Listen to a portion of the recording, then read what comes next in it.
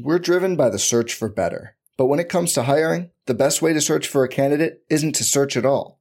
Don't search, match with Indeed.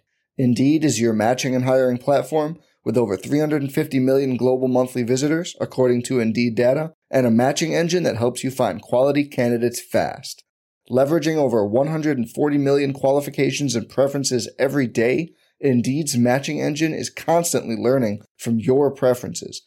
Join more than 3.5 million businesses worldwide that use Indeed to hire great talent fast. And listeners of this show will get a $75 sponsored job credit to get your jobs more visibility at Indeed.com/Blue Wire. Just go to Indeed.com/Blue Wire right now and support our show by saying you heard about Indeed on this podcast. Indeed.com/Blue Wire. Terms and conditions apply. Need to hire? You need Indeed. This podcast episode is brought to you by Coors Light. These days, everything is go, go, go. It's nonstop hustle all the time. Work, friends, family, expect you to be on 24/7. Well, sometimes you just need to reach for a Coors Light because it's made to chill. Coors Light is cold lagered, cold filtered, and cold packaged. It's as crisp and refreshing as the Colorado Rockies. It is literally made to chill. Coors Light is the one I choose when I need to unwind. So when you want to hit reset, reach for the beer that's made to chill. Get Coors Light in the new look delivered straight to your door with Drizzly or Instacart. Celebrate responsibly. Coors Brewing Company, Golden, Colorado. The Starlight Lounge presents An Evening with the Progressive Box. Old moon, yeah. That's Hugo, tickling the ivories. He just saved by bundling home and auto with Progressive. Gonna finally buy a ring for that gal of yours, Hugo? Send her my condolences. Hi-oh! This next one's for you two. There's a burglar in my heart. Thank you. Progressive Casualty Insurance Company and Affiliates. Discounts not available in all states or situations.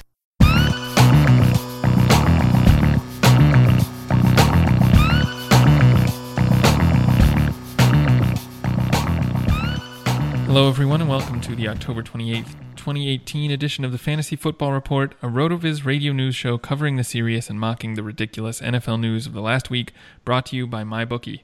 I'm Blair Andrews. You can follow me on Twitter at AmITheRealBlair, and my co-host is Hassan Rahim, who you can follow at HRR5010. Hassan, what's up?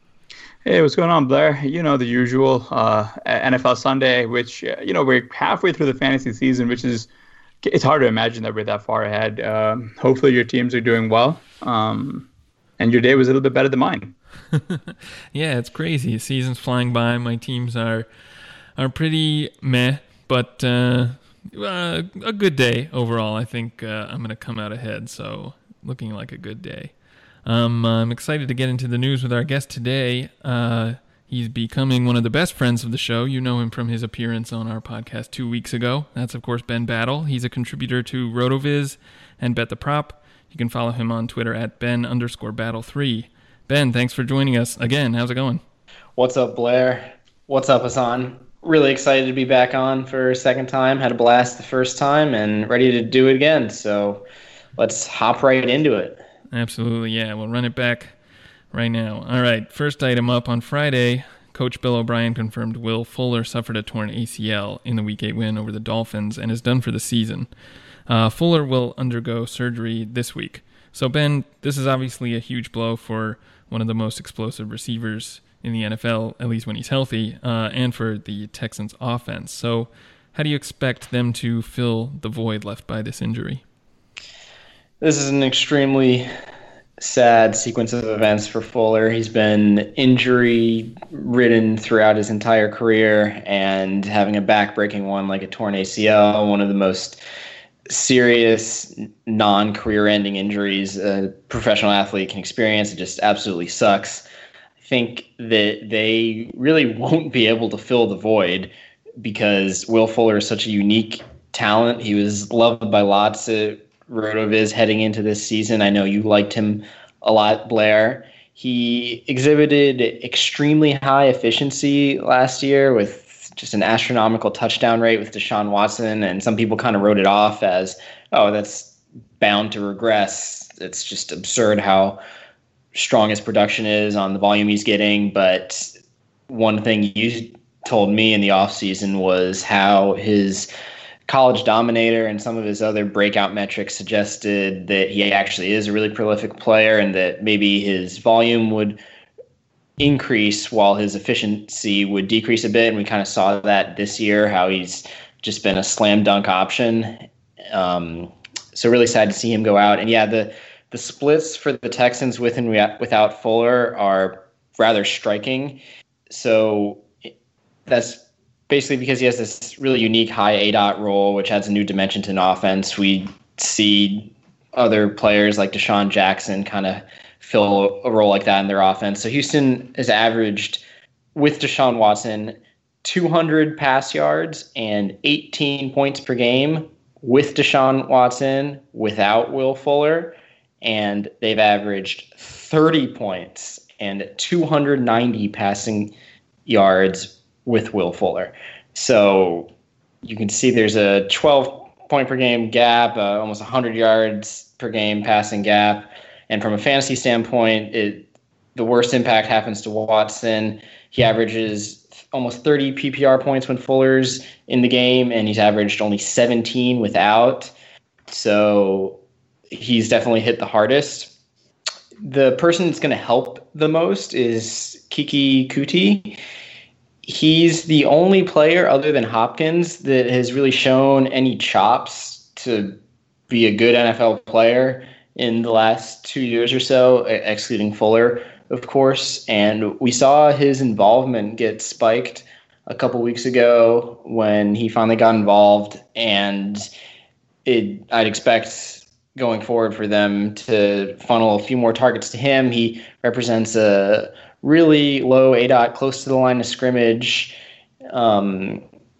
extension of the running game almost type of option for the Houston offense. So maybe Watson will reel in his ADOT a little bit and get Coutee more involved in Fuller's absence.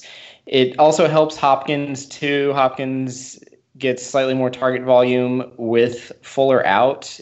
This could lead to Hopkins getting kind of those gaudy, ridiculous 35% plus target market share splits he's shown in other times throughout his career when Houston has had a void of other passing game options. So that's in the realm of outcomes, but it does negatively impact the scoring output of Houston. And like I said earlier, how it just tones down their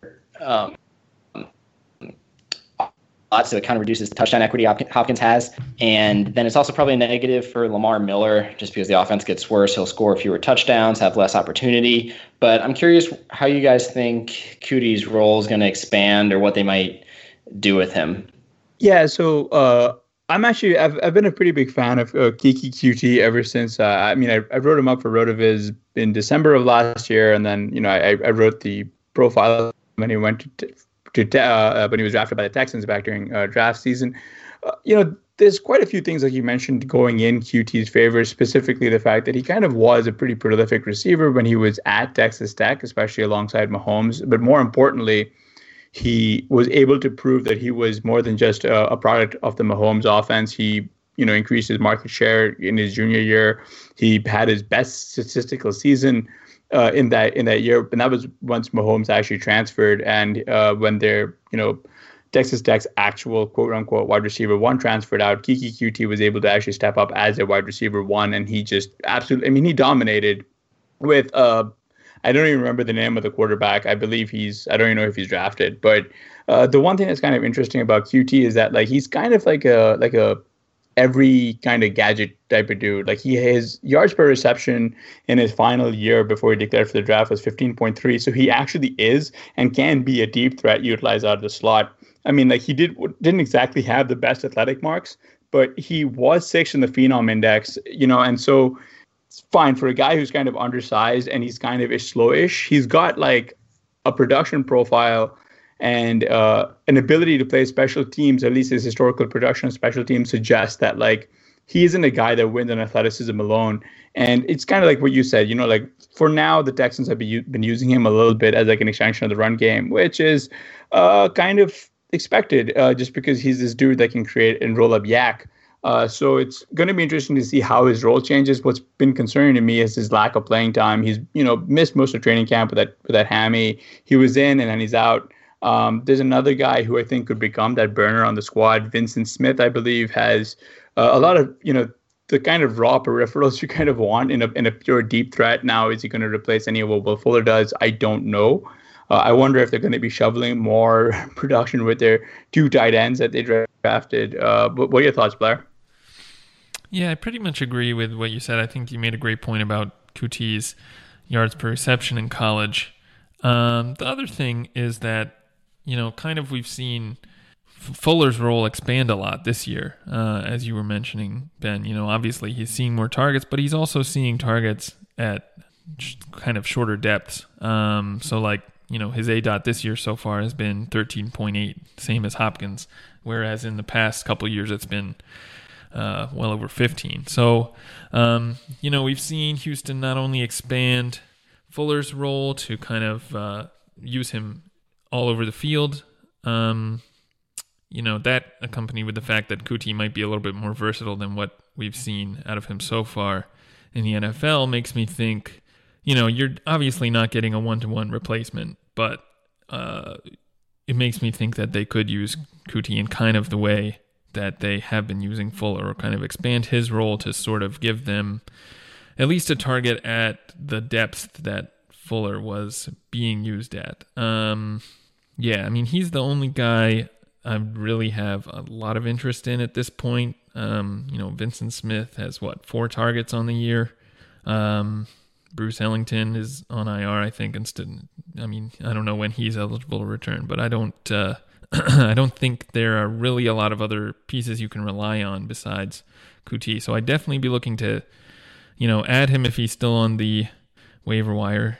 He might be after his injury. Maybe his owner got frustrated and dropped him. So he's someone definitely to try to get on your team now. Obviously Hopkins gets a big boost, but he was already going to be impossible to get. So, but yeah, I think Coutie probably can do more of a Will Fuller impression than maybe we would think just by a quick glance. Yeah, that's a great point about his college depth of target.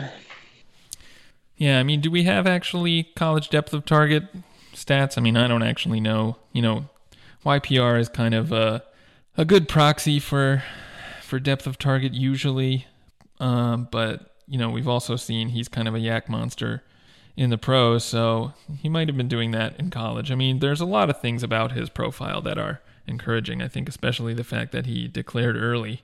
That usually is a really big signal for wide receiver prospects coming out of college. So, it's possible we haven't even seen the best of Coutie yet. So, I'm definitely hopeful.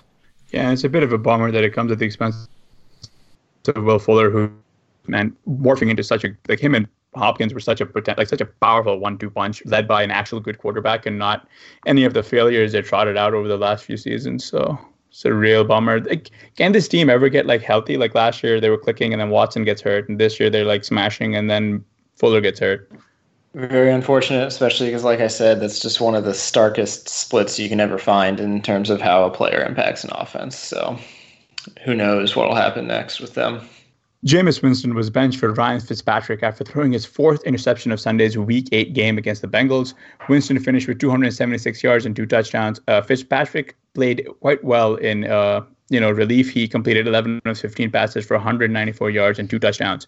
Ben, all that being said, who's going to start at the quarterback position for the Bucs next week, and can we trust any of the QBs going forward in fantasy?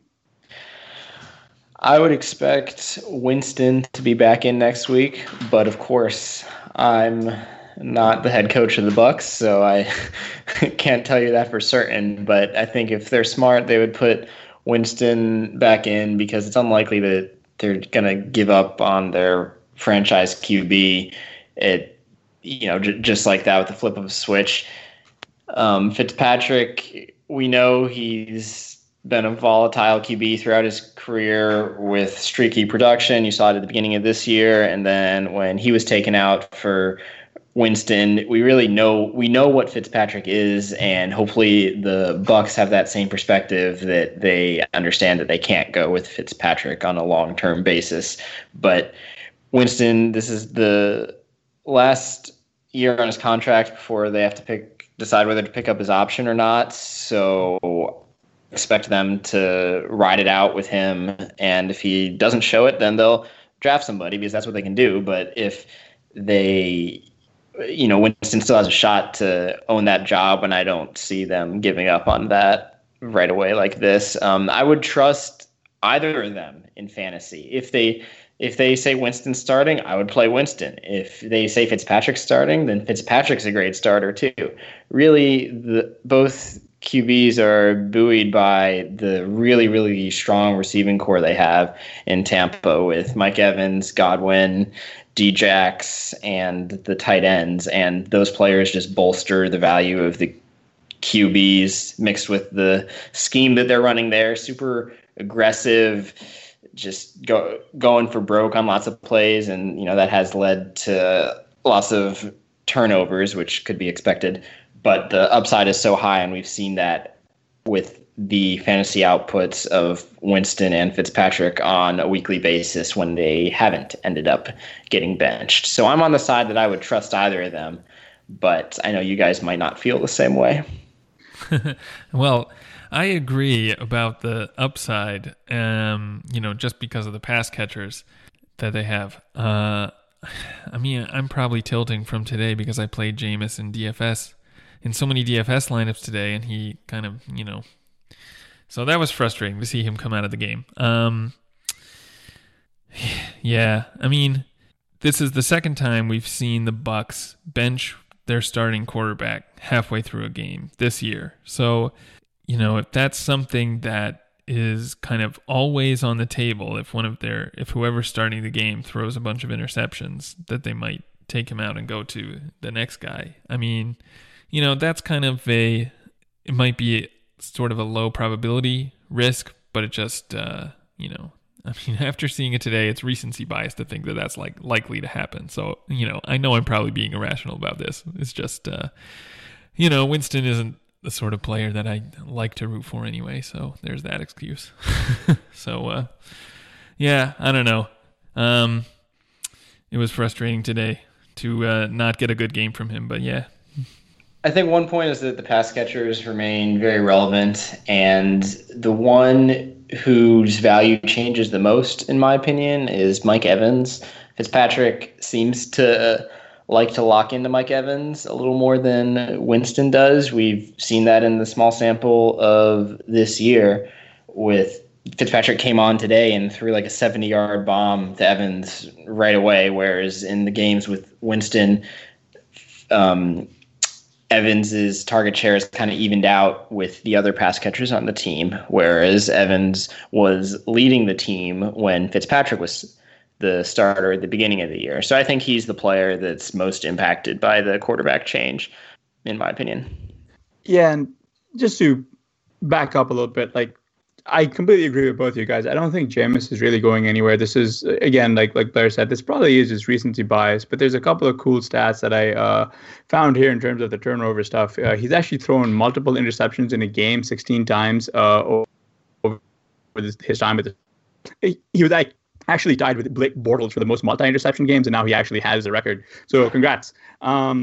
The other thing is like going back to the fifth-year option a point that you brought up, Ben. That's actually pretty interesting because it is $20.9 million and it's only guaranteed for injury. They could cut him with zero financial implications before the start of the new league year. So around like middle of March 13th, 2019 is where we'll actually know the quote-unquote long-term fate for Jameis Winston. But this kind of goes a little bit bigger. Like Blair mentioned that we've seen the Tampa Bay Buccaneers yank their starting quarterback twice this season. This is a coaching staff. I mean, like the head coach, Dirk Cutter, was actually on the chopping block last year. And they extended him. It's a bit like the Marvin Lewis extension last year where people were just unsure what happened. But, part of it is just that's the hallmark of a poor front office. Just like they don't want to make the difficult decision and go through an actual coaching search. So just go ahead and bench their, go ahead and extend their in-place option because it's comfortable and it's what they know. That being said, Cutter has behaved like a guy who is afraid of the sky falling. He's just like, if you guys are familiar with like the story of Chicken Little, he definitely is a dude who's afraid the sky's going to fall on his head. He has, where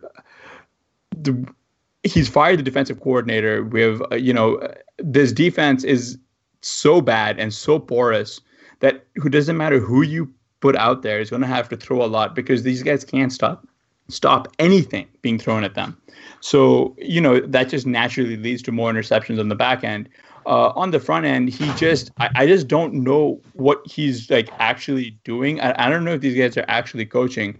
They had an early second-round pick, and they spent that on Ronald Jones, who, I don't understand. Like, they've wanted a running back, and they went out and got Ronald Jones, who just has failed to take over the job entirely.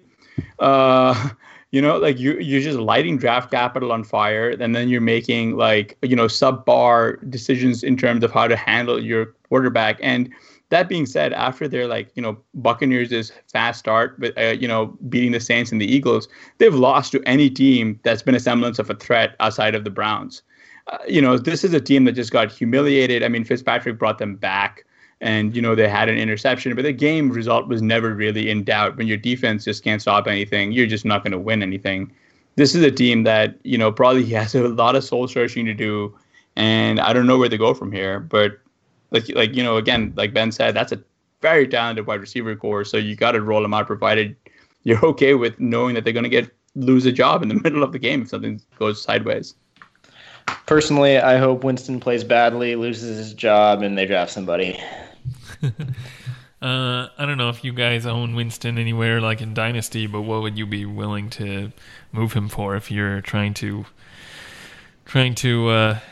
get something for him? I don't know if you can move him. Maybe let's talk Superflex. I still don't know if you can move him. Yeah. I guess the play there is to really see if Fitzpatrick was actually dropped. Yeah, I dropped Fitzpatrick after week 4, I think, in Scott Fishbowl, and somebody picked him up like 5 minutes later, and I was like, well, whatever. He's not going to play. Yeah. Right, yeah. And it's like, whoa, oh, wow, here you come. Yeah. All right, before we get into No Shit No, here's a quick reminder that you can support the RotoViz Radio Network and our 10 shows per week on Patreon. By doing so, you'll gain exclusive access to RotoViz Live, our weekly Sunday morning video show answering all your fantasy questions. Patronships start at just $6 a month and provide exclusive access to RotoViz Live. That's 4 shows per month on top of 40 podcasts for just $6. Become a RotoViz Radio patron today to join an exclusive community of listeners, access premium content, and do your part in helping the network to grow and continue to produce high-quality, industry-leading programming. And speaking of exclusives, as a loyal podcast listener, you can get 30% off at RotoViz NFL Pass right now. It's available through the NFL Podcast homepage, rotoviz.com/podcast. You will gain unlimited access to all of our NFL content, our tools. You get amazing value, and you help support our pod. Once again, that's rotoviz.com/podcast. All right, now let's get into No Shit No. First item, Tyler Boyd caught 9 of 10 targets for 138 yards and a touchdown in the Bengals Week 8 win over the Bucs. No shit. Boyd is really, really good, and he was actually nearly matching A.J. Green in volume for the first couple games of the year. It was only really the last 2 weeks that A.J. just got fed volume peppered with targets, and some of the negative game scripts seemed to dictate that when they were coming back versus the Chiefs, and Dalton was just firing it to A.J. on every single play. But we knew that this week versus the Bucs, who seemed to funnel targets to a lower ADOT, that Boyd would be a great play. He's been more of the slot man, even though they have moved AJ into the slot on occasion. Boyd has still been there more than AJ, so it made sense that Boyd would capitalize on the low ADOT inducing Bucs defense and have a big game. The Bengals offense has been really, really strong this year. They have a 66% pass tendency, which is very high for the Cincinnati offense relative to their usage the last few years. They're top 10 in points per game, and there's not a lot of reason to think that this kind of pace won't continue. Of course, Boyd's not going to score almost 30 fantasy points every single week, but he's very, very clearly established himself as a top 20 option at the position and a must start on a weekly basis. David Njoku was held without a catch or target in Sunday's Week 8 loss to the Steelers. Shit, no. I have no idea what happened here. I kind of just write it off as some kind of Hugh Jackson shenanigans. I don't know what happened. Njoku's a top 10 tight end in my eyes. He's been top 5 in weighted opportunity rating for tight ends, even if you include this 0 of a week. So it's just variance. It happens. I'm not reading into this split for the Browns. I mean, the stat line alone against Pittsburgh should be enough to get either Jackson or Haley fired, right? Yeah, exactly. Sammy Watkins chipped in with 8 catches for 107 yards and 2 touchdowns on 9 targets Sunday in the Chiefs' Week 8 victory over Denver. This one is a little bit of both. We have no shit that a piece involved in the most explosive offense in the NFL had a huge week, and we also have shit no that type of production will continue. Chiefs are the most explosive and highest scoring offense in the league next to the Rams. And really, Sammy is pretty lucky because Kansas City's reignited his career.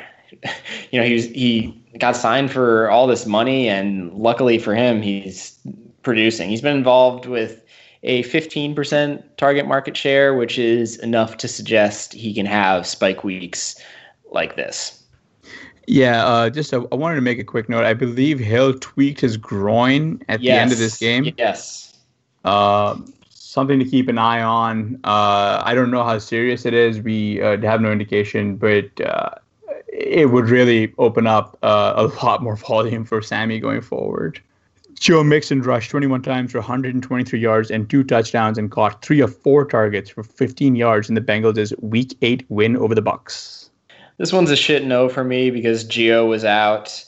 Gio's going to take work from Mixon when Gio is healthy. We know Gio's really good. We saw him step in for Mixon and probably be better than Mixon. So Mixon still has the top 12 workload. He's an RB1 for sure, but this stat line suggests that he fits into the similar level as a Gurley or Connor or Saquon or Melvin Gordon. But when Gio's healthy, I don't think that's true at all. I think his floor is much lower because of Gio's pass game involvement and the minor rushing equity that Gio takes. DJ Moore caught 5 of 6 targets for 90 yards in the Panthers' Week 8 win over the Ravens. No shit, DJ Moore rocks. Torrey Smith was out, and it was really nice to see DJ be the one to benefit the most from that. His target share hopped up to a little over 20%, which was great, and Smith has a knee injury, and it's a little unclear what's happening there, so who knows. But even if Smith does come back, obviously DJ should be more involved. It hasn't been a question of whether DJ Moore should be involved. It's a question of if they'll actually make it happen. And every time they've given him the ball, the guy's been great because he's really, really good. I wrote an article, one of my first pieces for RotoViz, on why DJ Moore should actually be valued higher than Corey Davis in both redraft and dynasty, just because DJ Moore is one of the most elite wide receiver prospects that we've seen in a very long time based off of lots of the RotoViz advanced prospect metrics. So just waiting for Greg Olsen to fall over and them to realize that Funchess isn't a real wide receiver so that DJ Moore can do his thing and show everybody. Mike Evans caught 6 of 13 targets for 179 yards and a touchdown in the Bucs' Week 8 loss to Cincinnati. No shit on Evans's weak efficiency. That's pretty much what he does. That's who he is. And we talked about this a little bit earlier, how Fitzpatrick likes Evans more than Winston does. And I think we covered it earlier, how if Fitzpatrick's in, then you can consider Evans in the wide receiver one discussion, a top 12 wide receiver. But with Jameis, I was super low on Evans heading into this year. I think a lot of people were too at his draft price. With Winston in there, I consider him more in the top 20 range, and I think his production kind of reflects that, given what he's done with Jameis in his last few games. James Conner rushed 24 times for 146 yards and 2 touchdowns while catching 5 of 6 targets for 66 yards in Sunday's Week 8 win over the Browns. No shit. There's nothing else to say. Steelers, RB1, will dominate. He has every single week. Nothing else needs to be said. So let me switch this up for you. Le'Veon Bell, what are we going to do here? Do you think he starts taking away some of the work? I mean, I know the latest rumors are like they're trying to trade Bell. I don't know how likely that's going to happen, but how does that situation play out between Bell and Conner? This is one that's, if anybody tells you they know what's going to happen, then they've got to be lying. It's so hard to tell what actually will happen because on one hand, you have the historical splits for the Steelers. They always have a running back who dominates the share of the reps. That's how it's been for years and years and years. And on the other hand, they have Conner, who's can be their future back, whereas they might want it. But like they know that Conner can produce just as well as Bell, and that gives them the choice of 2 equivalent backs, but it might be beneficial for them to run out Bell. He's on the short-term contract just until the end of the year. It might be beneficial for them to just run him out, use up his health, really, because why do they care? And that can preserve Conner a bit, and that could lead to maybe they want to split it, or on the other hand, that might indicate that they'll just run out Bell with a full workload and kill him, because why not? Then they save Conner for longer. So I think that even if they do split the workload, they'll both be extremely valuable, given that the Steelers have one of the most prolific offenses in the league with tons of scoring opportunities. So I think even if there is some kind of weird, unprecedented split in the Steelers backfield, that they'll both be extremely valuable. Tariq Cohen rushed 5 times for 40 yards and caught a 70-yard touchdown in Week 8 against the Jets. No shit. He's the most dynamic weapon in the Matt Nagy offense. We've talked about it a couple times this year, how he's the back to own in Chicago and really the player to own in Chicago at this point. It was one of Sean Siegel's sharpest takes to start the year that Cohen had top 10 upside, and we're seeing that on a weekly basis with his diverse usage in all game scripts.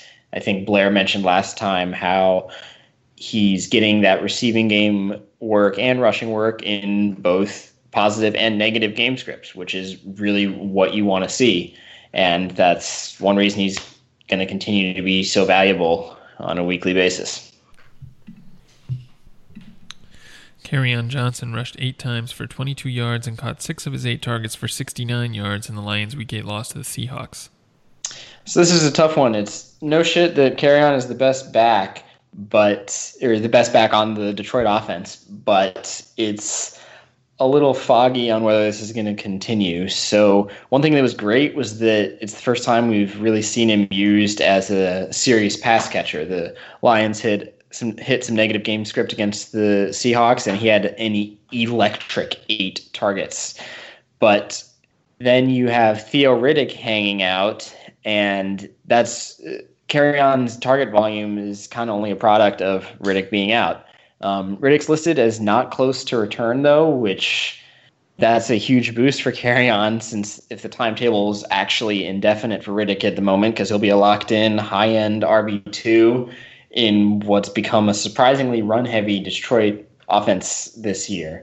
I think it's important to discuss what will happen when Theo Riddick returns, though. So my opinion is that Riddick's going to stick around and that Kerryon's not going to continue to see this increased load of passing game work like he has.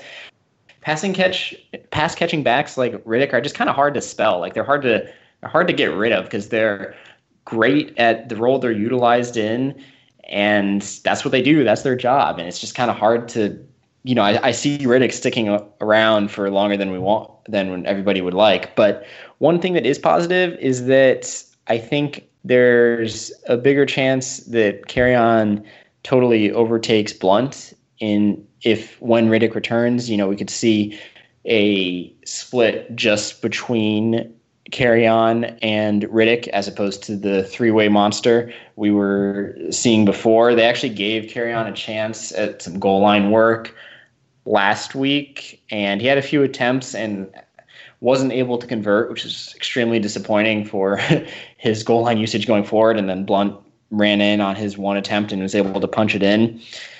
So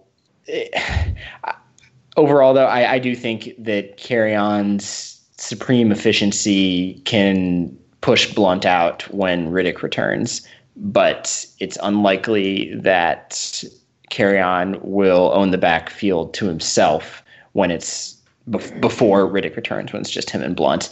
So he's really a wait and see on the Theo news, because if Theo's coming back soon, then I think he's a redraft sell, because the target volume is going to go down, and that makes him more game script dependent and less valuable overall.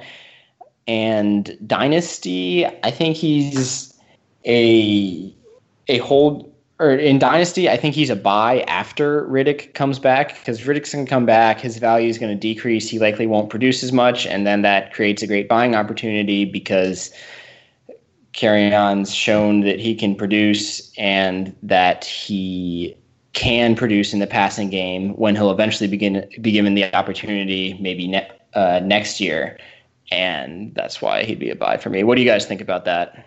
I actually like that a lot. I wanted to just add that, like, the buy low machine, the RotoViz buy low machine, has Detroit running backs with the worst schedule over the next 4 weeks, which is not good. But, so again, that probably will open up a little bit of a hopeful buying window. I don't know, because people are protective of their Kerryon Johnson, the fact that they drafted him and stuff, especially in dynasty leagues. I do like the point that you made about Riddick. It really is one of those, when they get into this heavy negative game script, Blunt kind of just gets phased out and it's Kerryon. But like you said, I mean, when is Riddick, he's active and healthy, that's who they go to. I mean, like, that's sort of what the work that I've done so far in the Zero RB report has shown. The one thing that is actually kind of interesting, and this was in the most recent Zero RB report, is kind of how the red zone touches and then touches inside the 10 have been filtering out over the last, season to date. And it's actually kind of like interesting because, Blunt has seen a very small amount of that actual goal line work, because it's very rare to find yourself lined up in those situations. If you're talking about like those arbitrary cutoffs, for the broad part, I think the biggest trend here to take away, especially if you're reading the my most recent NFC Zero RB report, is that these guys are pretty much neck and neck in terms of opportunity inside the red zone. And I think Kerryon's only going to continue to come on stronger. I mean, look, this is a team that wanted to go run heavy. They drafted did they take Ragnar in the first? I can't remember.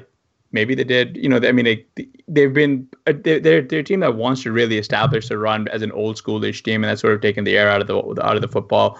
And they traded up for Kerryon, so it's kind of in their interest to use Kerryon a little bit more, and hopefully he starts getting those high leverage looks as we go on down the stretch. But I think, like you said, like a lot of that receiving value might just be zapped once Riddick is back. No idea how long he's here for. And I do like that your call on trading Riddick away on the momentum. That's a very good call. Jordan Matthews hauled in 4 of 5 targets for 93 yards in the Eagles' Week 8 win over the Jags. Should know. J-Matt hadn't hit a 10% market share yet this year. Cool for him for having a good game. Cool for his career. But nah, he's not fantasy relevant in my eyes. Oh, man, I put this question in because I was hoping for a Jordan Matthews resurrection. I might be one of the only truthers left, but maybe it's not to be. So I got a question for you then, Blair. Jordan Matthews or Nelson Aguilar? Oh, Matthews. Do you need me to pull up how many points Aguilar scored this year compared to J-Matt? Oh, no. I mean, I think the broader point is that, like, Aguilar's kind of been, more of a letdown than people have actually thought of him, especially in redraft, where I can't remember, was he going in like the 7th or the 8th? I just can't remember where he was around going. there. Yeah, he was like one of those guys that got drafted, and I had no idea. Like he was just one of those guys that went, and I was like, huh. Yeah. Wasn't gonna pick him anyways. Yeah, just like, huh. I got him in a dynasty league where we have a rookie free agent draft, like at the same time, and he was hanging around for like a few rounds. Like after all the rookies I liked were gone, Aguilar's still there, and I'm like, well, this is crazy not to take him. But now he's sitting on my bench, and I can't move him for anything. Nobody wants him, so I don't know, drop him. Hey, I mean, Jordan Matthews might be better than Aguilar, but it still doesn't make Jordan Matthews fantasy relevant because I don't see the volume coming. Yeah, I mean, it's a bit of a bummer because a couple of weeks ago, when you were on, actually, we were talking about like how where a good landing spot would have been for Amari Cooper, and I, just sort of threw out the Eagles because that seems like such a nice fit. Turns out the Eagles were trying to trade for him. A bit of a bummer that one didn't work out, huh? Yeah, I think they tried to get in there with the offering of a second, but Dallas had to outdo them by wasting their first round pick on Amari Cooper. Yeah, without it. I mean, I agree with that. I really think that like a second was pretty rich to be. You agree? You agree with that hate speech, Hassan? Yeah, no, I mean, like the whole thing is that like Dallas, I mean, came into this knowing that they were wide receiver by committee, and that was by choice. Like you can't fix this mid-season, and you're not anywhere close to a contender. Like you knew you weren't giving Dak Prescott really any wide receiver help. I mean, when your wide receiver one is Cole Beasley, Michael Gallup still kind of raw, he seems to be coming on, and then Allen Hurns is just like, it's Allen Hurns. I mean, who cares? It's just trading away a first just to see what you have in Prescott, versus chalking this up as hubris and like poor coaching. Is kind of wild. I mean, like the Eagles really do need wide receiver help, though. So maybe they are going to trade for someone like that. Amari Cooper rumor that they're willing to move that second might be a tell that this team is still looking to bring in wide receiver help. Yeah, in terms of Cooper's outlook, my perspective is that volume's a skill, and Cooper hasn't been able to do that. He hasn't been able to lead his team in market share for a long time. When Crabtree was out targeting him, and then this pathetic Jordy Nelson, Jared Cook receiver corps he also couldn't beat them out. So that's my outlook on Amari Cooper's value is pretty dead. I'm hoping my league mates that own Cooper are a lot like you, because I agree it was an overpay for Dallas, but I mean, if you can get Cooper now for almost nothing, I'm a buyer for sure. Oh, yeah. Oh, baby, yes. I mean, he hasn't been good over the last 2 years, but, someone with that sort of elite prospect profile, 2 1,000-yard seasons in his first 2 years in the NFL. I mean, he's probably a rare talent. It's hard to say after the last 2 years, but, I think it's worth betting on that talent if you can get him at such a cheap price now.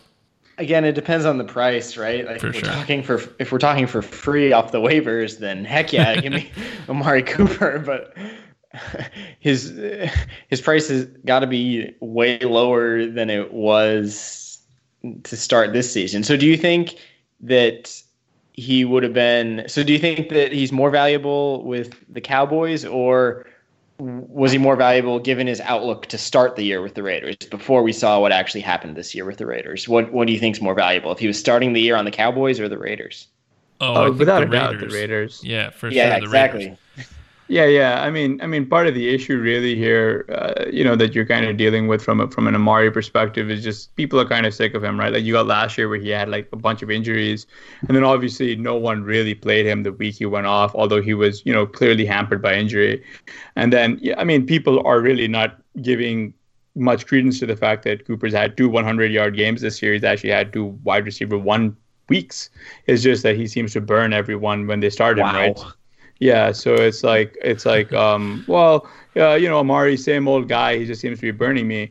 But like, here's like the way to really think about this, and I bring this up from a dynasty perspective. Who would you rather have, Amari Cooper or Corey Davis? Neither. No. You have to pick one though, right? I would probably rather own Nelson Amari Aguilar. Cooper. Yeah, but it's like, but when you're looking at him, so the issue is that you got like people who are really out on Amari because it's like this dude who seems to always burn everyone. It's like a more of a psychology play that you're looking at here is like, well, like if you can get something like cheapish for him, and I'm really racking my brains and trying to figure out like what would be a fairish trade, and maybe sending something like a Manny Sanders plus a second for Amari if you can get someone to actually bite on that. Like even Manny Sanders plus like think about like a couple of other holes in this person's roster that you can like actually backfill with like, aging-ish players, or not even aging players, just players who are currently like supremely outperforming the talent profile, what their talent profile suggests. I'd give that up. I'd rather have Sanders in a second. I'm biting on that. Amari Cooper could have stone zero value. He could not produce the end of this for the rest of this year. He could do the same thing that the other Cowboys receivers have done, and then his value should literally be squat. Like, I don't know how you could still be buying him if he fails to produce at Dallas right now. Right. I guess the question is, if you are a Amari Cooper owner, what kind of offer would you accept? Would you sell him for Manny Sanders? Sell him for a first.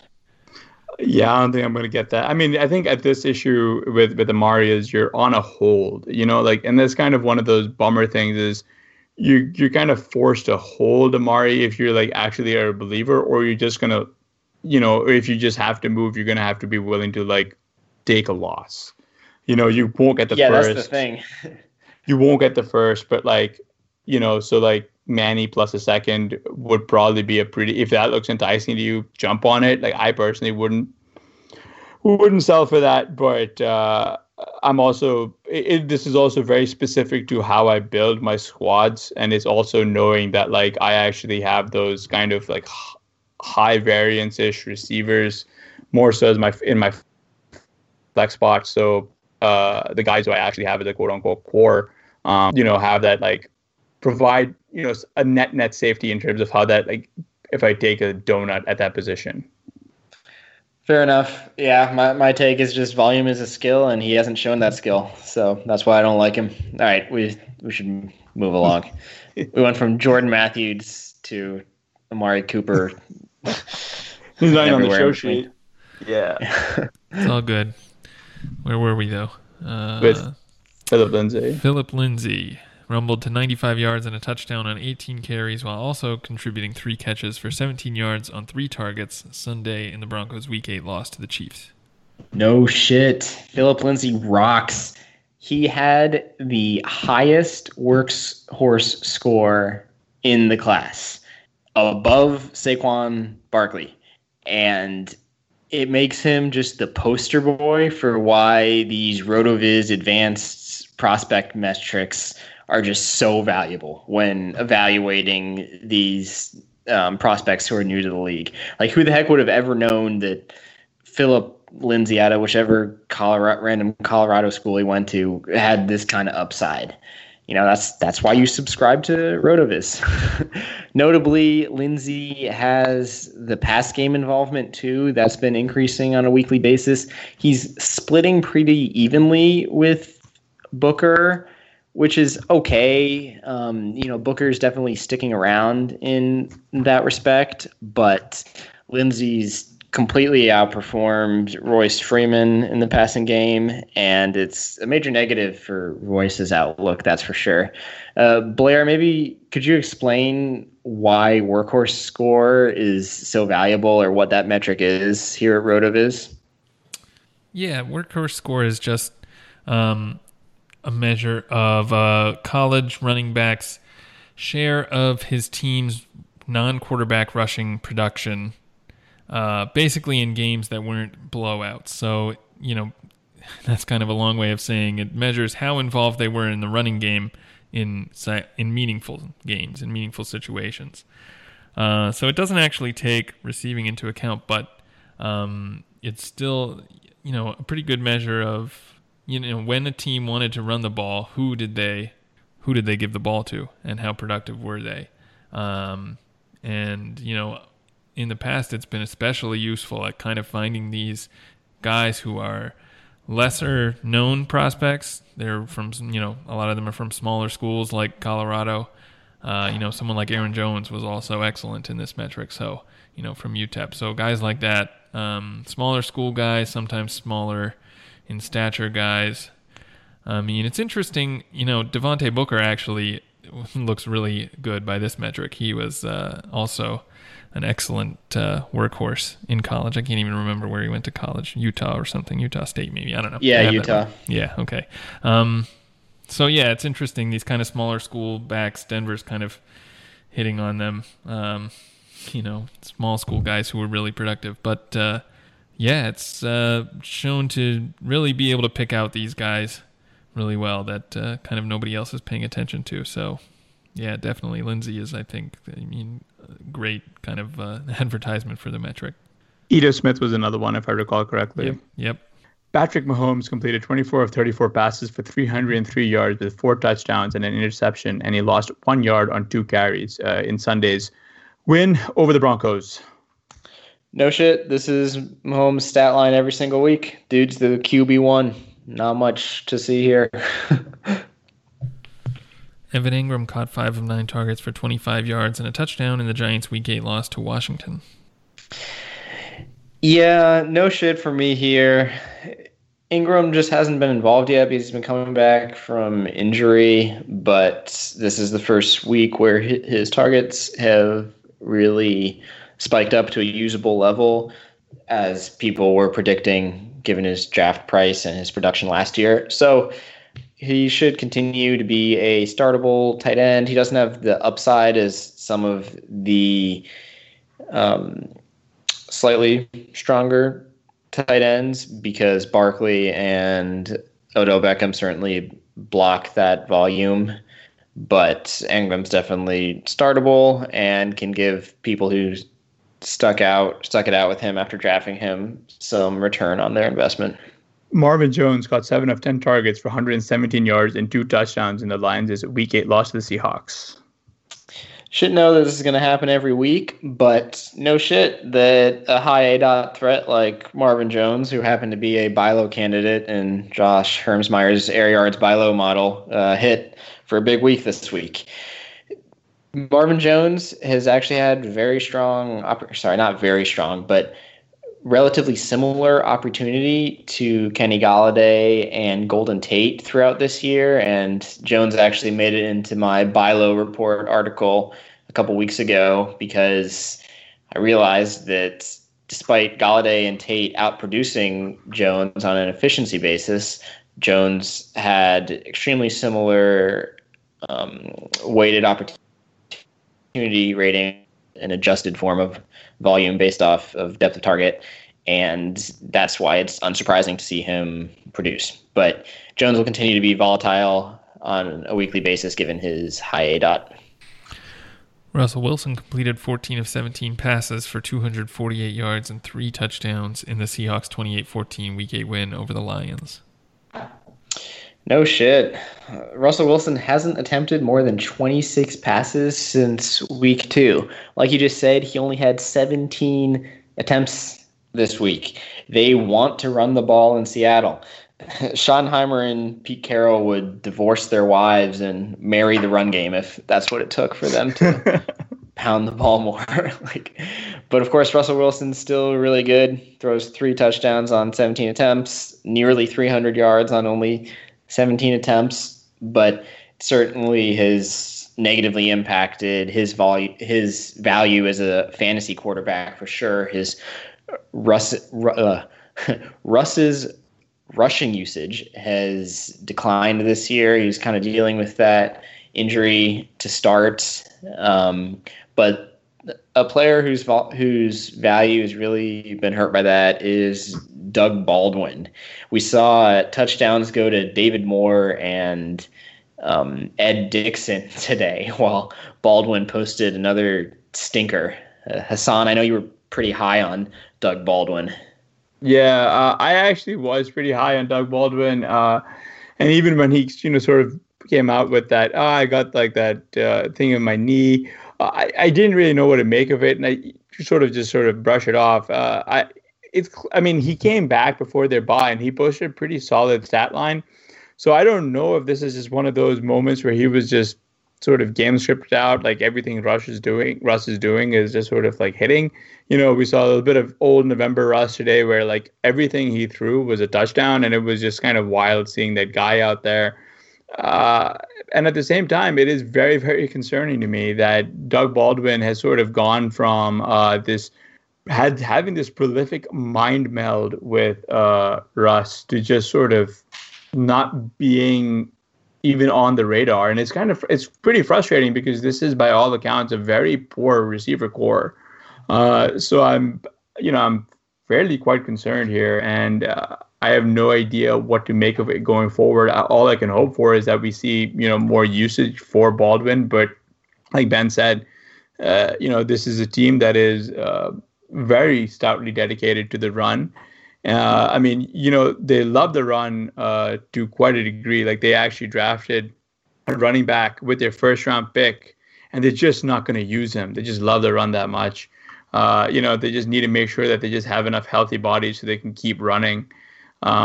So I have no idea what to make of this. It just is a drain on their pass volume, and it really, really shackles what Russ is capable of doing.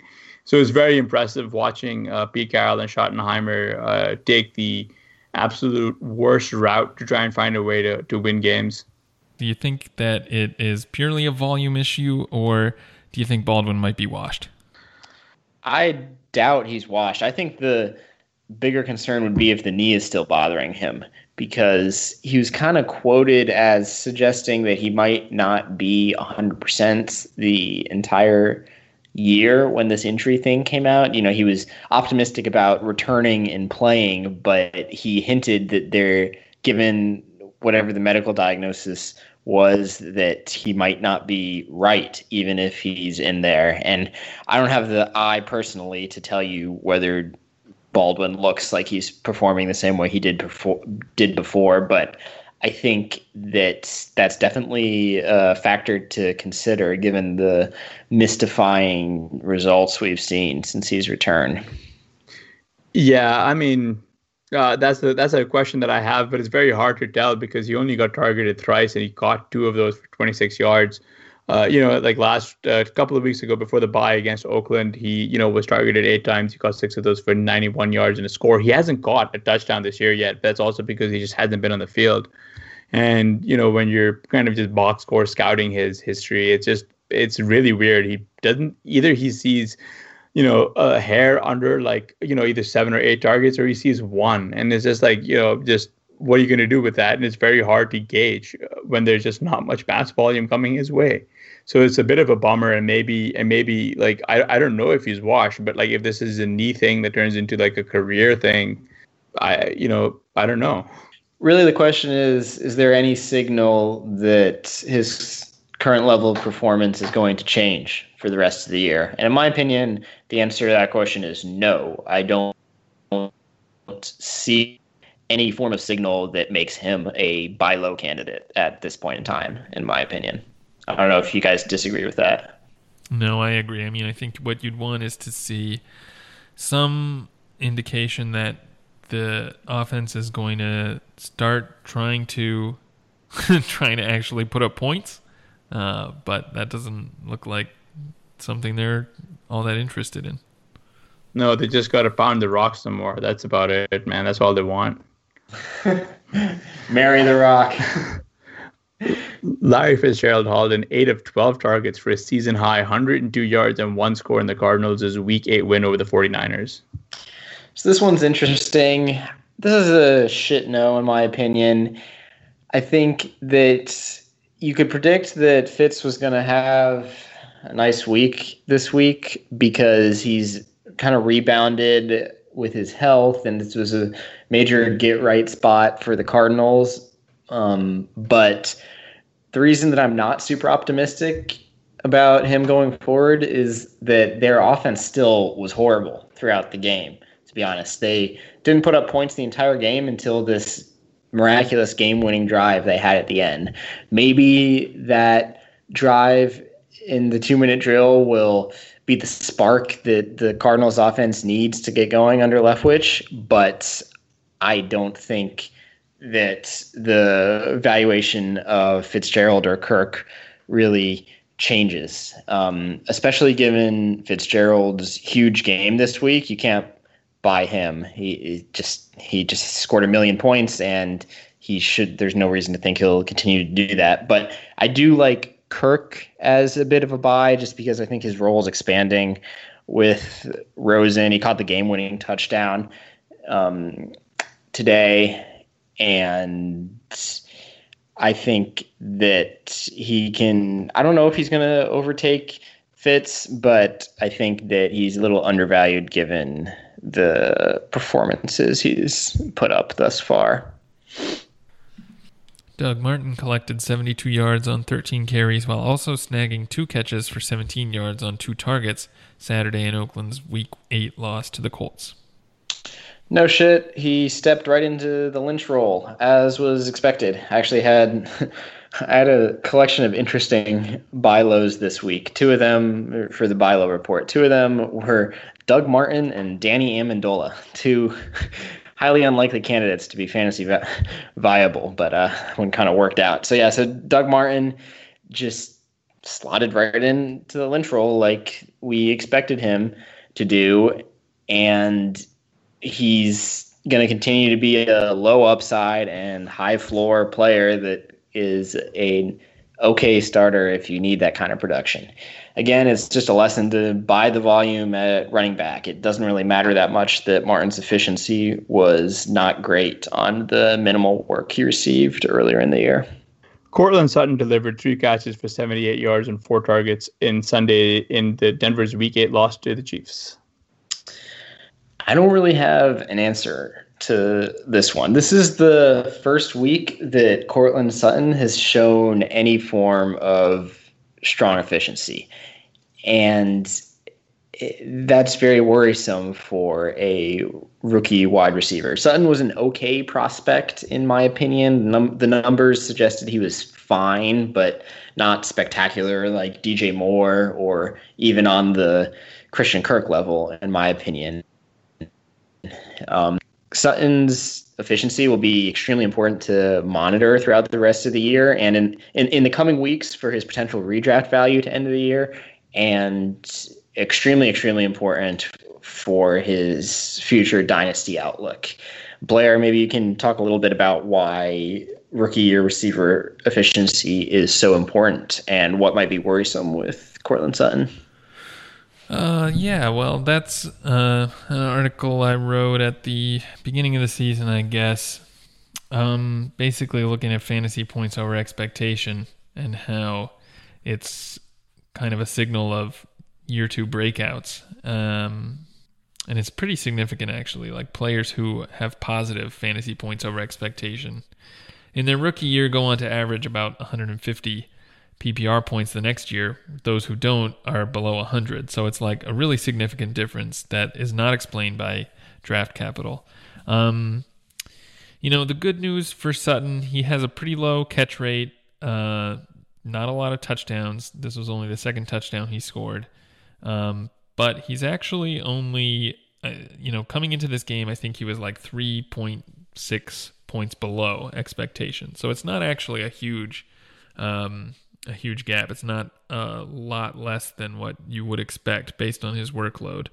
And I think, 78 yards on 4 targets probably is positive efficiency. So I think he'll be over. Like, after this game, I'd expect we'd see close to what we'd expect, or maybe even a little bit more. Maybe it wouldn't be enough to get him over into positive. But yeah, in any case, you definitely want to see rookies not only getting a lot of touches, but also performing well. I mean, the guys that, last year we saw this from Cooper Kupp, Juju Smith-Schuster, Kenny Golladay, all guys who were really efficient as rookies. And, in year 2, they've kind of exploded. Whereas someone like Corey Davis, who we've kind of talked about before, he had a pretty bad rookie year in terms of efficiency, and he's having a pretty bad second year. So, I think it's probably a stronger signal than people realize. So far, not that great for Sutton, but I think there's hope that things can turn around. There's rumors that Demaryius Thomas is looking to be traded. I think after the game today, he put those odds at 50-50 that he would be traded in the next few days or something. So there's potential for his, Sutton's role to increase a lot, and hopefully he can start piling up the yards and touchdowns and get that actual production where we'd like. Jordan Reed caught 7 of 12 targets for 38 yards in Washington's Week 8 win over the Giants. As a Washington fan, this one's tough for me, but I'm going to say no. Jordan Reed only had 38 yards on these 7 catches. Surprisingly, Reed's ADOT is actually at 7.2, has been right near his career average. When I was digging into Reed, I expected it to be much lower than his usage in previous years, but I guess Alex Smith is still targeting him at the same depth. But the Washington offense has just been really anemic as a whole. They're running through Adrian Peterson. They have one of the highest run rates in the league, especially on first down. Just really, really gross and hard to root for, in my opinion. So, yeah, it was great that Reed had the target volume, and he's certainly the best player on the team, really. You could make an argument that Chris Thompson could be in contention for that, but Reed has just been a stud throughout his years, and Alex Smith hasn't been able to translate the efficiency he gave to Travis Kelce into Jordan Reed this year. So I need to see it more. I don't buy this 1 week of 7 catches for 38 yards as a big signal that Jordan Reed is back or anything like that. So I need to see it a couple more times before I'm sold. I don't know if you guys have a different take on that or not. No, I'm with you. This is a team that went out immediately once Geis was hurt. They went out and signed Adrian Peterson. They couldn't, trip over themselves quick enough to get there. This is, again, this Gruden as well is also, enamored by old players and loving the run. And I've noted this in the Zero RB report. Adrian Peterson is a fantastic front runner. If you can predict with accuracy that Peterson, that Washington are going to lead for the game, he's a fantastic play. Like in whether it's DFS, whether it's plugging him into your lineups, assuming you have him anywhere.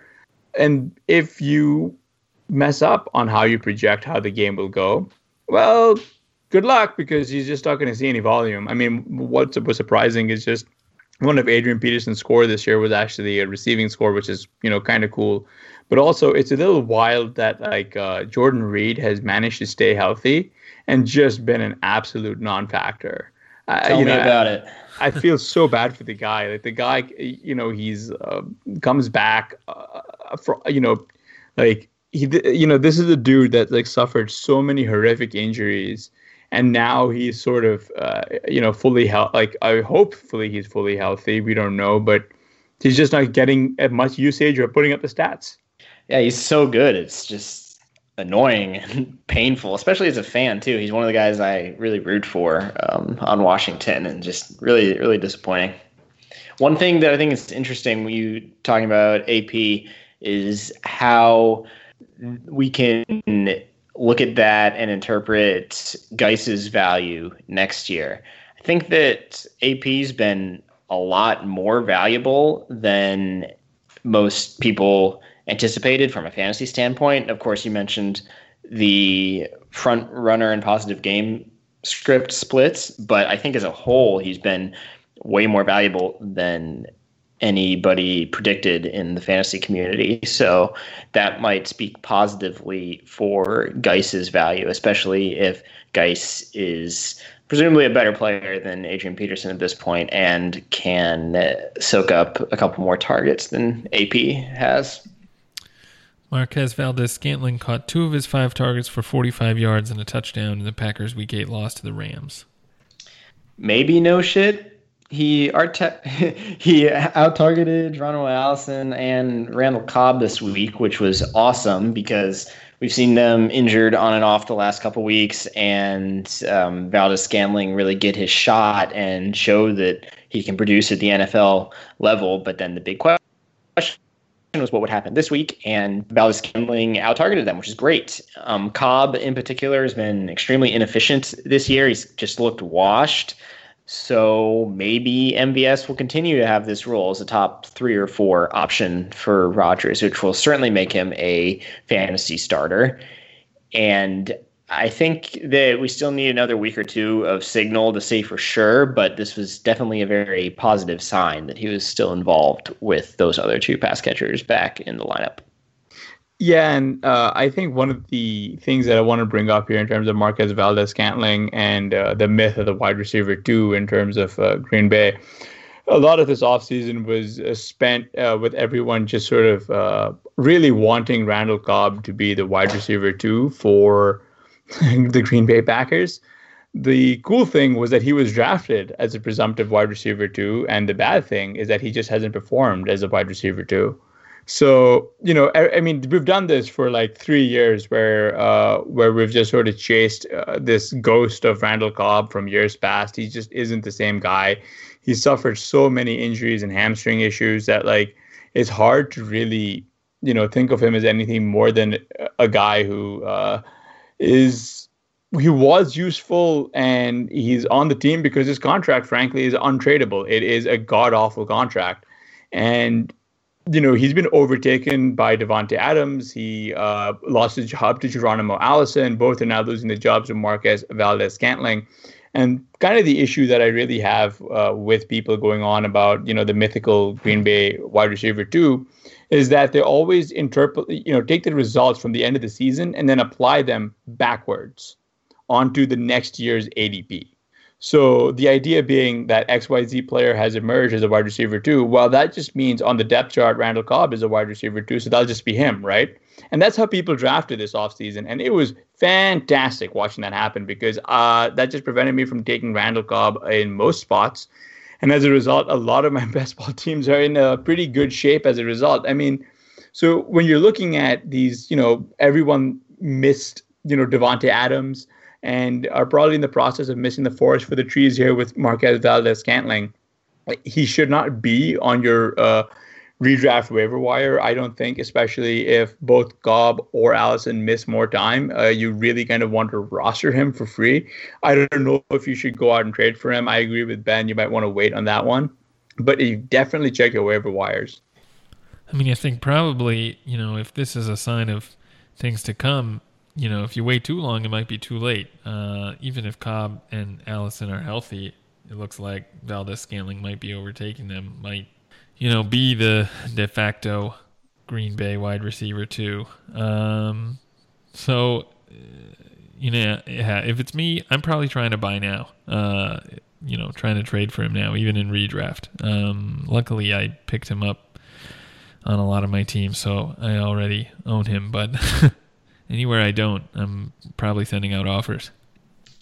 Yeah, that's a good point that you want to get in before he really capitalizes and cements his role, especially given the signal just from this week. So yeah, I think I might adjust my advice and go with what you said, Blair. Sure, watching football is fun, but it's more entertaining when you have some action on the games. Whether you're an expert or rookie, you should be betting at MyBookie. If you're the kind of guy that likes to bet a little and win a lot, like playing the numbers on roulette, you can create a big parlay. Pick 3 teams to win, and if you hit all 3, you could turn $100 into $600. There's so much to bet on. Playoff baseball, basketball, hockey, and the huge UFC fight this weekend between Cormier and Lewis. MyBookie is the one bet I know you'll be happy with all year. I recommend these guys because I personally really trust them. MyBookie has been in business for years. They've got great online reviews, and their mobile site is very easy to use. And it's backed by popular demand that MyBookie will offer a 100% bonus for one more week this year. That's right. Have you been placing a pick, or are you thinking about getting into the sports betting game? Well, you can actually get into it and deposit on MyBookie. So make sure to follow @BetMyBookie on Twitter or Instagram. They personally respond to every mention in DM, not to mention that they've given away nearly $10,000 in free money to their followers this football season. You'll be the first to know as soon as new odds and props are posted. Log on to MyBookie right now and don't miss out on your last opportunity to collect the industry's biggest bonus. Use promo code RotoViz and you'll get your first deposit matched 100%. That's promo code RotoViz. You play, you win, you get paid. All right, moving on to news item number 3. Kenny Golladay caught 1 of 1 targets for 12 yards in the Lions' Week 8 loss to the Seahawks. Golladay now has just 3 catches for 49 yards over his past 2 games. So, Ben, was the volume we saw earlier in the season for Golladay a mirage, and are you at all worried about him going forward in redraft? I think that the volume he was seeing in the beginning of the year can certainly come back to him for the rest of this year. So I was a bit on team pump the brakes on Golladay. Some people were talking about him as a top 12 wide receiver, wide receiver 1. And we talked about this a bit earlier with Marvin Jones, that Golladay was producing at a very high clip. He was passing the eye test. People just love to tout him as Babytron and that type of thing, but you got to understand that Golladay was seeing the same weighted opportunity as Marvin Jones and Golden Tate through the first 5 weeks, and I don't know why Galladay's target volume has cratered these last 2 weeks. I can't explain that, but the suggestion that he was an elite wide receiver 1 for fantasy is something that I was not a proponent of. So I can see him certainly returning to a wide receiver 2, wide receiver 3 value, similar to where I valued him before this big dip in production these last 2 weeks. What do you guys think about that? Do you have any idea why this happened to Golladay? Maybe there's some injury we don't really know about. I really can't explain why he's been completely unused these last 2 weeks. Nah, there's not really. I mean, it's kind of rough to talk about, right? Like today, it's kind of difficult because Stafford had 40 pass attempts. A good chunk of them went to Marvin Jones and Golden Tate. And there was just nothing left over there for Golladay, with Kerryon taking away about 8 of those 40, which is pretty impressive again, to go back to Kerryon conversation. But last week, Stafford, I think, only attempted 22 passes. There just wasn't much to go around. I can't remember, were they playing the Dolphins? Yeah, correct. The Dolphins. Yeah, the Dolphins are a team that's not really interested in playing football right now. So there was no reason for them to do much of anything that wasn't let them beat themselves. It looks like when the Lions are faced with pretty negative game script, they are going to be airing it out. The issue is they've got 3 wide receivers. So one or two of those 3 are going to actually be and have usable games.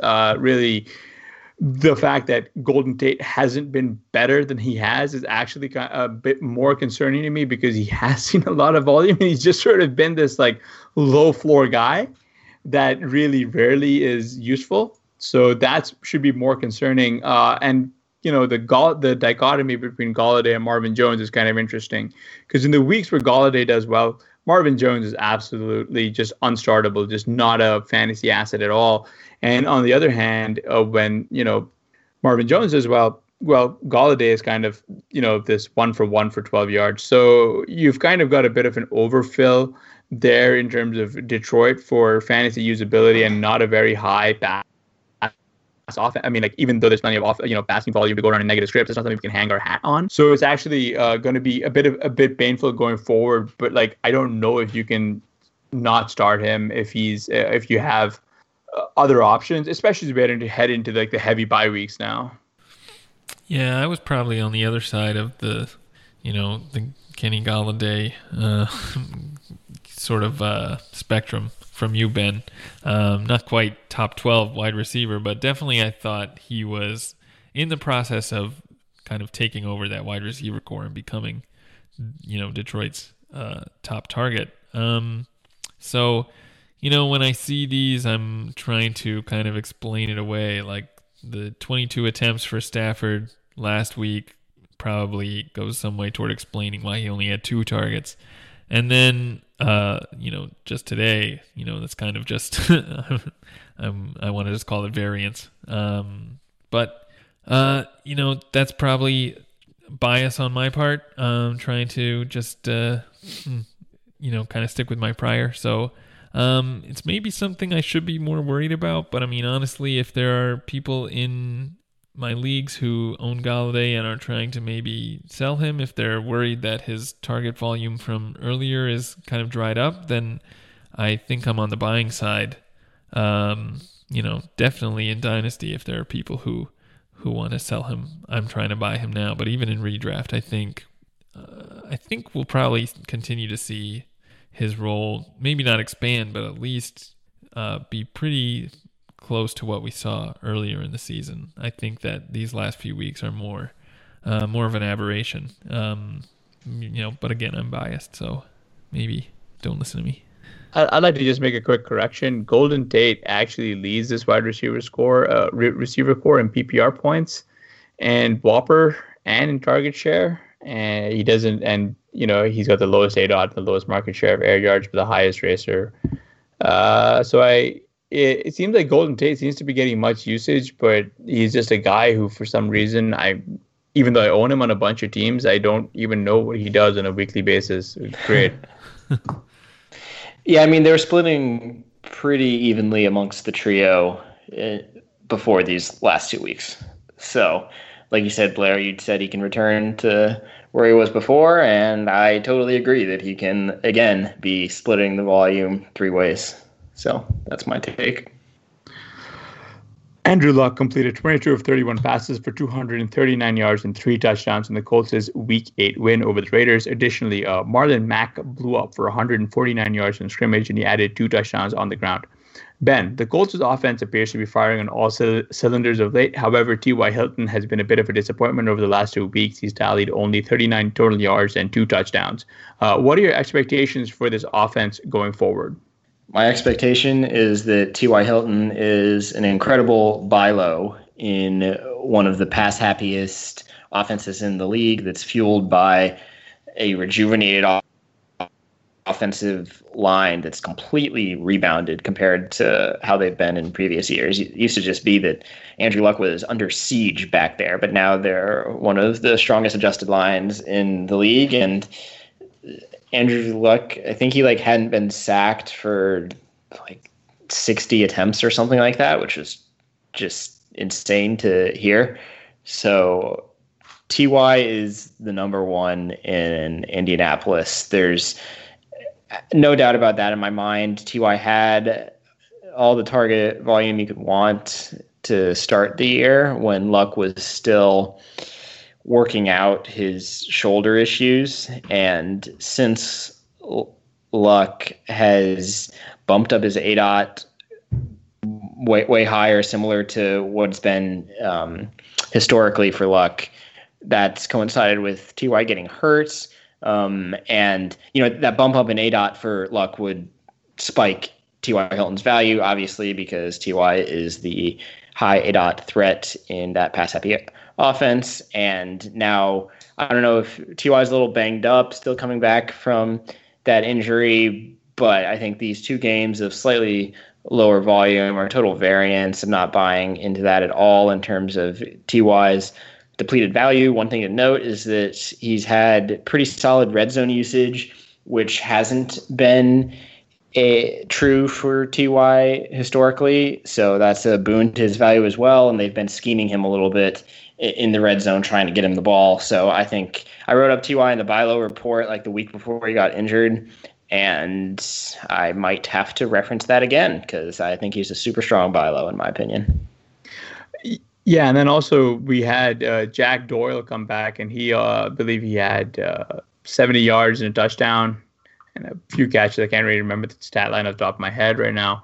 So what are your thoughts on that, and how do you think that impacts the rest of the receiving core going forward? Well, it certainly hurts Ebron, that's for sure. We saw Ebron get absurd usage, some of the best, I think it might have been the best tight end usage in the league in Doyle's absence, especially with Hilton out too. And we saw that come back down to earth with Doyle back in there. But Doyle and Ebron are certainly both fantasy viable. Andrew Luck loves his tight ends. He's thrown half his touchdowns this year to tight ends, which is pretty crazy. I don't even know what the guy's name was, who the third tight end on the Colts. What's his name? Who scored a touchdown today? Mo Alley-Cox. Yeah, exactly. Not on the radar, but on Andrew Luck's radar because he plays the tight end position. So, but anyways, the point is that Ebron was a very strong sell in the last week or two, if you can still dump him at something close to the value he had during that 3 or 4 game stretch, then by all means, do it. So my favorite probably player on this offense coming into the year was Nyheim Hines, who had kind of a big role in the passing game and even in the running game for the start of the season. The last couple weeks when Mac has been fully healthy, he's been marginalized. Do you think that what we saw the last 2 weeks is kind of what we should expect going forward, with Hines not having a role, or do you think they'll try and work him back into the offense? Yeah, I'm disappointed. I thought they were going to split because they kind of did that the first week Mac came back, but then last week Mac had all the work and he's produced despite Hines producing similarly strongly on the smaller amount of work he's had. Really, there's no signal to suggest that Mac won't continue to dominate the shares. So, unfortunately, that is my answer. They actually do kind of split. It's just a matter of game script. When you're looking at a guy like Hines, he's kind of got a slight build. He's more so in the mold of a Tariq Cohen. So you don't really want to, expose him to, unnecessary hits. And it looks like they're using him more so as when they're in negative game script, right? Like his skill set is more tuned to someone who will be a good fit when this team needs to hurry up on offense and needs to, hit a couple of home runs. So I think that's where you've got that weird split. This is a game where once Indianapolis went way up, surprisingly, Oakland was unable to respond. I mean, I don't know about you guys, but like a receiving core that features Jordy Nelson, Brandon LaFell, and Seth Roberts was not able to overcome this massive deficit. So I for one am shocked. So so you got Nyheim Hines, who sees usage, and once the Colts are back from their bye and they're actually going to face a pretty tough stretch of teams that'll actually be able to run up the score on them. It'll be interesting to see how they respond then.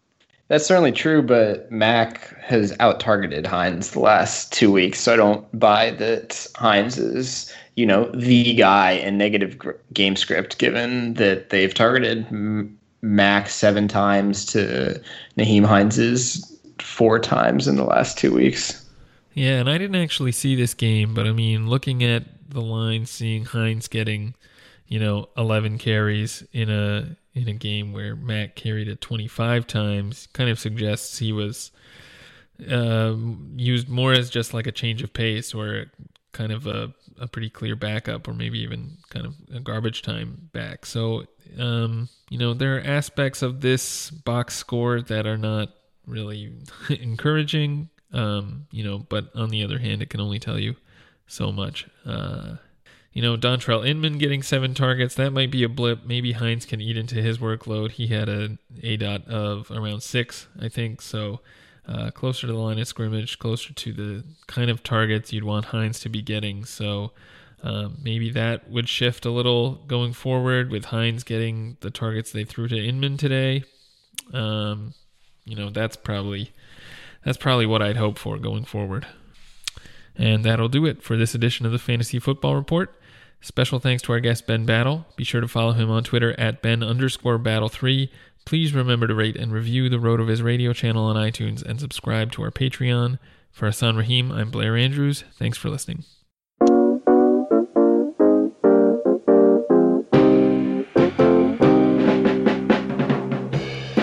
Thank you for listening to the Fantasy Football Report. Please rate and review the RotoViz Radio podcast channel on iTunes or your favorite podcast app. Contact us via email, rotovizradio@gmail.com, and follow us on Twitter at RotoVizRadio. And remember, you can always support the pod by subscribing to RotoViz at a 30% discount through the RotoViz Radio homepage, rotoviz.com/podcast.